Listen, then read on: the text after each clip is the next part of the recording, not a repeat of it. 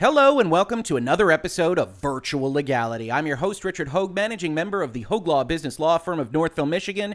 And today, to be honest with you, I'm just a little bit upset. Not because of everything happening in the world today, but instead because we are repeating the mistakes of the past. On your screen right now, you can see a Chicago Sun-Times article entitled, "Ban Sale of Grand Theft Auto, Other Violent Video Games. State Rep Says." With carjackings rising, Representative Marcus Evans wants to prohibit the sale of violent video games, promoting criminal activity. And if we go and we look at this story, you can see it's exactly what it says on the tin. With carjackings on the rise, a Southside Democratic state representative has introduced a bill that would ban the sale of Grand Theft Auto and other violent video games as defined in the statute, which of course here in Virtual Legality we will take a look at. Representative Marcus Evans Jr. wants to amend a 2012 law preventing some video games from being sold to minors. The bill would prohibit the sale of some of these games that promote the activities that we are suffering from in our communities. I feel like this game has become a huge issue in this spectrum.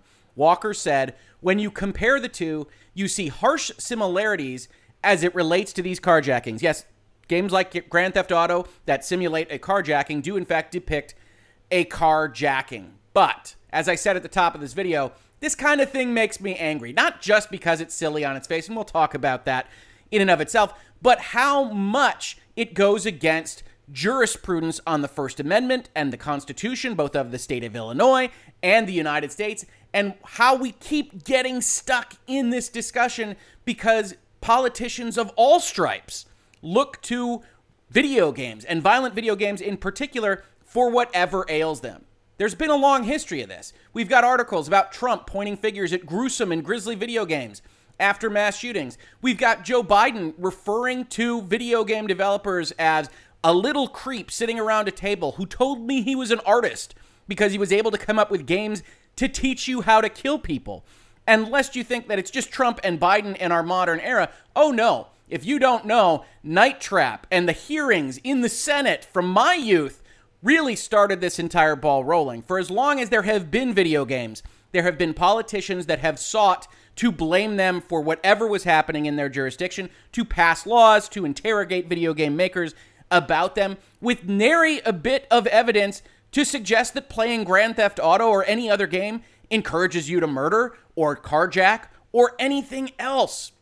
But that doesn't matter to this Illinois representative, and we can actually take a look at the law that he proposed to see what it is that he says he's going to do. So this is an act from 2012 in the current Illinois code that prohibits the sale of violent video games to minors. Remember that. We're going to come back to that because I am not at all certain that this law on the books as it stands today is in fact constitutional, but this is going to shine a bit of a spotlight on it. So in the amendment proposed by this representative, he would get rid of the definition for minor. We don't need it anymore because we're prohibiting everything. And we would change the definition of violent video game from one that was really related to human-on-human violence or physical harm to another human to the following definition. A video game that allows a user or player, unclear what the difference would be there, to control a character within the video game that is encouraged to perpetuate human-on-human violence in which the character kills or otherwise causes serious physical or psychological harm to another human or an animal. Just throwing an animal here as opposed to human-on-human violence from the existing definition. And then because that might not get you to carjackings, he added this psychological component and added it in the definition. Serious physical harm, sure, also psychological harm, which includes depictions of death, dismemberment, amputation, decapitation, maiming, disfigurement, mutilation of body parts. I think we're all pretty clear that those are violent actions. Child abuse, sexual abuse, animal abuse, domestic violence, violence against women, rape, or, and this one just comes out of nowhere because we know that this was why the law was being proposed, motor vehicle theft with the driver or passenger present inside the vehicle when the theft begins. That's not inherently violent. It's a violent action, certainly, to steal from somebody and there's somebody in the car and to throw them out of the car and to do these various kinds of things. But just the fact that you stole a motor vehicle with a passenger present isn't specifically the same kind of violence as decapitation or dismemberment. And so the concept of it being psychological, that the person in the passenger seat is terrorized, which is undoubtedly the case in real life, has been added to this definition. The problem really comes as this continues. Instead of restricting the sale of violent video games to minors, these sales would be prohibited. Prohibited. Sale or rental of violent video games. A person who sells, rents, or permits to be sold or rented any violent video game commits a petty offense for which a fine of $1,000 may be imposed. Under this law, they would ban the sale of anything that could possibly fall under these definitions in the state of Illinois in its entirety. Now, before we talk about the many, many ways in which this is a problem, the first thing we have to point out is that this definition isn't a very good one, right? This was intended to expand from human-on-human violence to the concept of a user or player controlling a character, but then still requires a human-on-human component or physical or psychological harm to an animal, which means I can't tell you, sitting at what is proposed here in this draft bill, whether or not Pac-Man counts, whether or not the ghosts are animals, whether or not various cartoon configurations of this counts. After all, video games are always at least a step or two separate from real life. Certainly the Grand Theft Auto characters are designed to depict humans, but if you go down the spectrum to cartoon people, is Cloud Strife in Final Fantasy VII with his big block hands, is that depicting a human?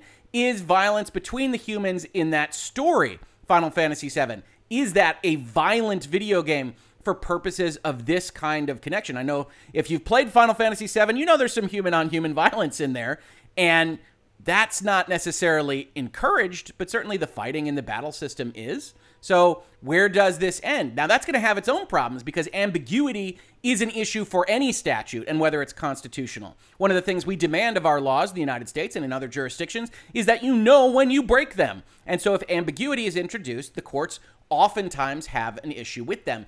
But in this particular case, it's worse than that. Before we get to that, I do want to point out that this representative, as a state official in the state of Illinois, had to take an oath of office that said, I solemnly swear that I will support the Constitution of the United States and the Constitution of the state of Illinois, and that I will faithfully discharge the duties of the office to the best of my ability. Now, I don't want to disparage this particular representative. Maybe his abilities are very low and he isn't, in fact, breaching this oath. But if they aren't so low, breaching it is all that he is doing. Let's talk about the First Amendment a little bit. I've pulled up one of my favorite resources. It's the Cornell Legal Information Institute. Honestly, you could give an entire semester class, and I'm sure many law schools are doing it, on the very, very many ways in which the courts have interpreted the First Amendment. But I just want to start out with the overall concept here. As a general matter, government may not regulate speech because of its message, its ideas, its subject matter, or its content. That is the very heart of the First Amendment.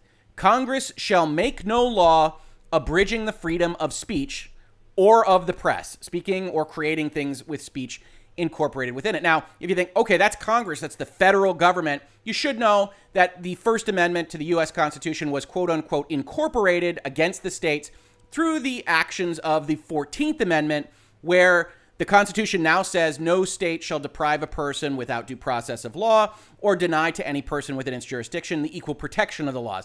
Whole lot of constitutional law classes you could take on this. Suffice it to say, for purposes of this video, the 14th Amendment acts to make the First Amendment something that the state of Illinois has to listen to when, for instance, you're making oaths about supporting the Constitution of the United States and the state of Illinois.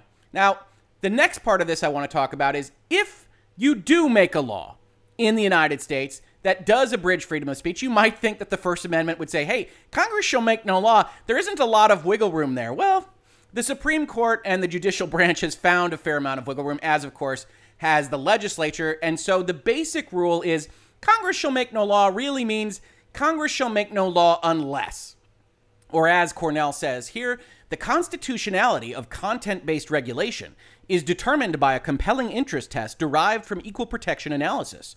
The government must show that its regulation is necessary to serve a compelling state interest and is narrowly drawn to achieve that end, what we might otherwise call strict scrutiny. Now, one of the features of a strict scrutiny review at the court level is that almost all laws that have to face a strict scrutiny standard get overturned by the court. It's a very, very high standard for the state and other governments to meet. So if you hit strict scrutiny, which means you are regulating content in speech, then you're going to have trouble getting your law upheld. Now, you might also say, Rick, okay, that's First Amendment protection for speech and for press, but we're not talking about somebody making a statement about a border wall or about the tax code or about things of importance. We're talking about Rockstar making a Grand Theft Auto game. Does that really apply to things that are solely like video games? Which I would answer, well, you know, we have some jurisprudence to look at on this kind of thing. Let's look at something. Oh, is it recent? No, this is from 1947. In this particular case, appellant is a New York City book dealer convicted on information of a misdemeanor for having in his possession, with intent to sell, certain magazines charged to violate the subsection of the New York penal law. What did that law say? It said a person who prints, utters, publishes, sells, lends, gives away, distributes, or shows, or has in his possession with intent to sell, lend, give away, distribute, or show any book devoted to the publication and principally made up of criminal news, police reports, or accounts of criminal deeds or pictures or stories of deeds of bloodshed, lust, or crime, is guilty of a misdemeanor. And here back in the 40s, you had some more strong obscenity jurisprudence. The New York defense here tried to get it under those obscenity rules, and yet the court said no. We recognize the importance of the exercise of a state's police power to minimize all incentives to crime, particularly in the field of sanguinary or salacious publications with their stimulation of juvenile delinquency. I love reading old cases. We do not accede to appellee's suggestion that the constitutional protection for a free press applies only to the exposition of ideas. The line between the informing and the entertaining is too elusive for the protection of that basic right. Though we can see nothing of any possible value to society in these magazines, they are as much entitled to the protection of free speech as the best of literature. They are equally subject to control if they are lewd, indecent, obscene, or profane. We'll come back to that in just a minute. Now, of course, the 1940s is not when the court stopped looking at First Amendment questions. We have other indications of similar kind of concepts. You might say, okay, it's fine to make an idea. It's fine to give a speech or to write a pamphlet or a book or make a video game. But could you prohibit the receiving of it? Could you prohibit the selling of it? The court once again talks about this. It is now well established that the Constitution protects the right to receive information and ideas. This freedom of speech and press necessarily protects the right to receive. This right to receive information and ideas regardless of their social worth. We in the court are not going to judge whether we think this has any value at all. If it presents a freedom of speech question, the government won't step in. It is fundamental to our free society. The right to receive information and ideas, regardless of their worth, is fundamental to our free society. So you now have a couple of cases, this is the 40s and the 60s, and various old cases that would give any reasonable Illinois representative enough warning of what the First Amendment requires of him. You might still say, okay, Rick, you've talked about books and pamphlets and really old laws. We're talking about video games. Aren't they different? And I would say, well, if only there were a Supreme Court case that looked at a state statute and whether or not a state could impose restrictions on the sale of violent video games. Wouldn't that be nice?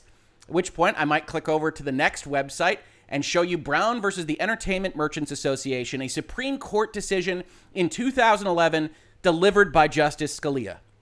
California Assembly Bill 1179 prohibits the sale or rental of violent video games to minors and requires their packaging to be labeled 18. The act covers games in which the range of options available to a player includes killing, maiming, dismembering, or sexually assaulting an image of a human being, if those acts are depicted in a manner that a reasonable person, considering the game as a whole, would find appeals to a deviant or morbid interest of minors that is patently offensive to prevailing standards in the community as to what is suitable for minors. In fact, this is trying to drive this into an obscenity kind of question. The Supreme Court will reject it as part of this case, but you don't even see this kind of hand waved in the Illinois proposal. It's just, no, not even is it limited to minors, it's just everybody. Can't do it, can't sell anything of a violent nature. A direct direct regulation on the content of the video game itself, not applicable to other forms of media, and it's going to run into so many problems. Continuing with this case, respondents representing the video game and software industries brought a pre-enforcement challenge to the act in the United States District Court for the Northern District of California. That court concluded that the act violated the First Amendment and permanently enjoined its enforcement. California correctly acknowledges that video games qualify for First Amendment protection. That's actually the end of this story. We're going to read more about it. We're going to talk more about it. But once you concede that video games are, in fact, potentially artistic, whether or not they have social worth doesn't matter to the court. Remember that they are protected by the First Amendment if you try to regulate their content, if you try to prohibit the creation of something by prohibiting its sale. Prior restraint, we call it in the law, you're going to have a major, major problem. And this particular case at the Supreme Court level is going to be a major hurdle for you. The most basic of these principles is, as a general matter, government has no power to restrict expression because of its message, its ideas, its subject matter, or its content. Last term, as of 2011, Justice Scalia is no longer with us. In Stevens, we heard that new categories of unprotected speech may not be added to the list by a legislature that concludes certain speech is too harmful to be tolerated. They held that. They didn't hear it. This particular case was about animal cruelty. The court rejected Congress's attempt to add specific protections for animal cruelty, or more specifically to restrict them and to add protections for folks that don't want to see that, as I think probably the bulk of my audience does, hopefully. That holding controls this case. As in Stevens, California has tried to make violent speech regulation look like obscenity regulation. Why? Because obscenity is one of those categories that gets outside the First Amendment. Supreme Court hasn't done a great job of establishing what obscenity is. This is where you get the I know it when I see it kind of description of obscenity, and it morphs and changes around what is a community standard. Here the court says it doesn't matter. Regulating violent video games isn't the same as regulating obscenity. Why? Our cases have been clear that the obscenity exception to the First Amendment does not cover whatever a legislature finds shocking, but only depictions of sexual conduct, and specific ones at that. So if you're dealing with violence in violent video games, this might be a surprise to you, those of you that are outside the United States. You can't cover it under the obscenity exception to First Amendment protections. You'd have to find another way. Or as the court continues, because speech about violence is not obscene, it is of no consequence that California's statute mimics the New York statute regulating obscenity for minors that we upheld in a prior case in the 1960s. California does not argue that it is empowered to prohibit selling offensively violent works to adults, ding, ding, ding, and it is wise not to, since that is but a hair's breadth from the argument rejected in Stevens. So this case actually calls out, well, it's a good thing the state of California was only aiming this at preventing the sale to minors, because if they weren't, even though we're still going to reject the act that they proposed, if they weren't, it would look even worse for them. And then you go back and you look at the Illinois law and you say, oh my goodness, this is prohibiting a sale to anyone, the existence, a prior restraint on making any game that might have a character that is encouraged to perpetuate human-on-human violence, regardless of whether or not it has social worth. You might be able to create something of an artistic genius that establishes why human-on-human violence is always wrong by effectively encouraging it through your interactive video game. But the state of Illinois wouldn't let you make it because they won't let you sell it, and so that's a prior restraint on your ability to speak. And the court has already opined on this very issue. California's argument would fare better if there were a long-standing tradition in this country of specially restricting children's access to depictions of violence, but there is none.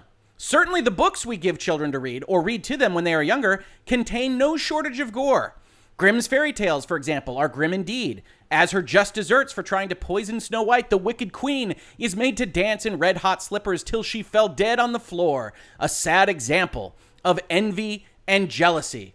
High school reading lists are full of similar fare. Homer's Odysseus blinds Polyphemus the Cyclops by grinding out his eye with a heated stake. And I apologize retroactively for any pronunciations with the good old Odyssey. I'm not very good at those pronunciations. Never has been.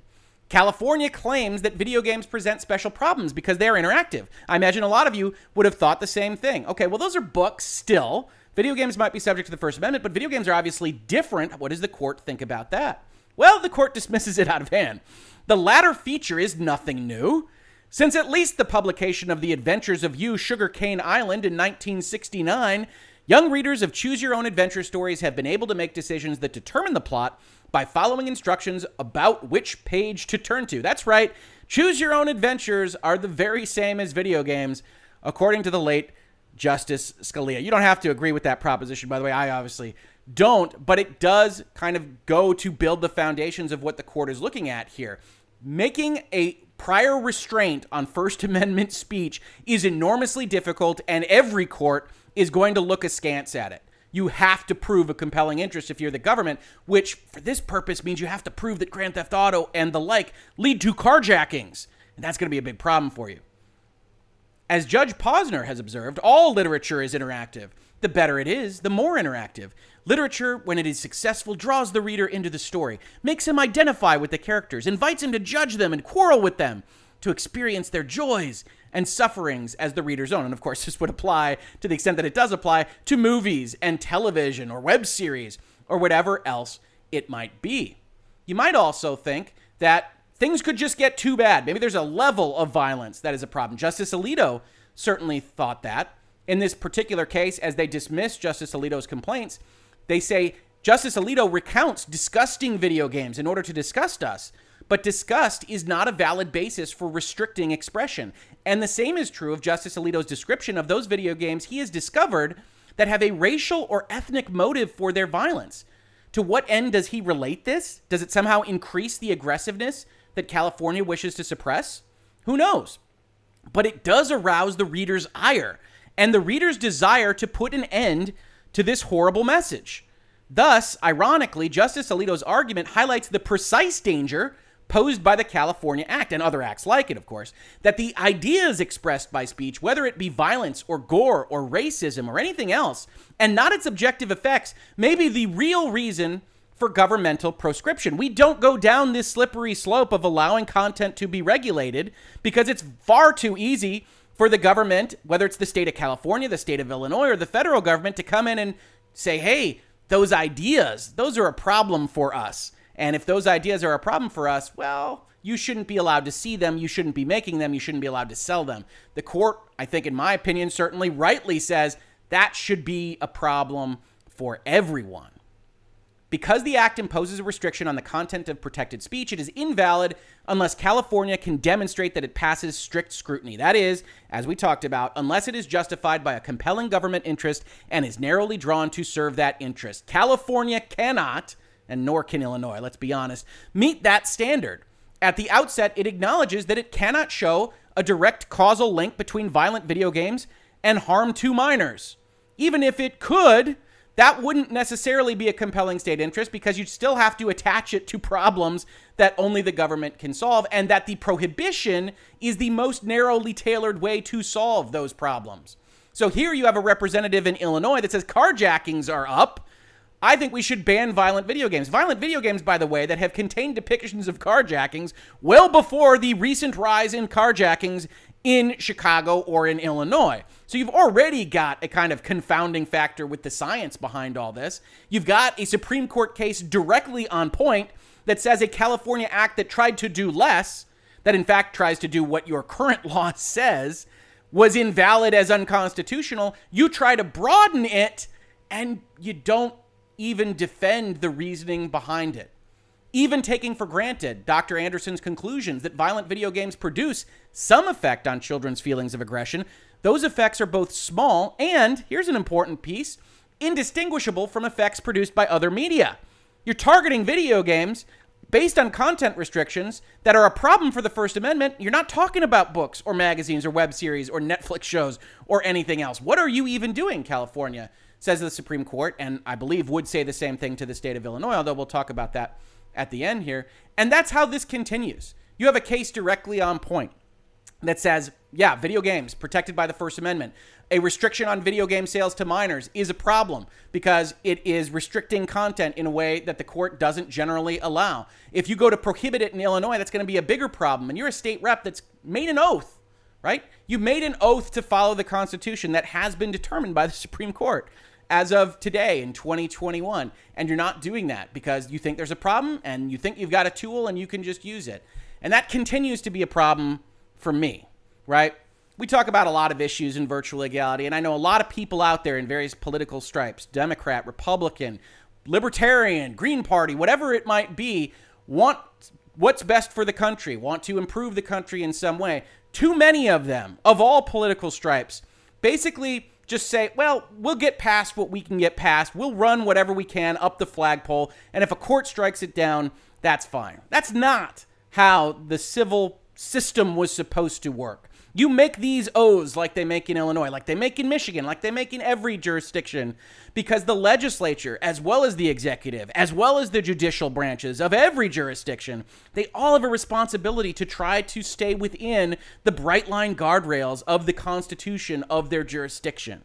And so this state rep in Illinois makes me angry because it's clear that he didn't do any of his homework. And if he did, if you had an interview with him, he would very likely say, well, let the court strike it down if it's unconstitutional. And honestly, I think that's the worst possible thing you can do in that seat. You're voted up to do what's right for your constituents. Different people are going to have different opinions on that, but each side has agreed to play within the rules of the game here, the Constitution, and this has been settled.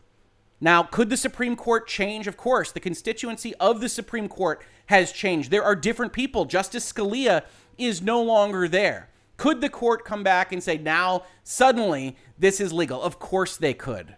But very, very unlikely in a situation like this. A blanket prohibition with no backing, proposed and wasting taxpayer dollars in the state of Illinois, because if the state of Illinois' legislature is wise, they'll look at this in committee and they say, no, we're not voting up on that. We're not defending those lawsuits from the ESA and Activision Electronic Arts and whomever, and we don't want to deal with a multiple long video series in virtual legality. That guy is crazy.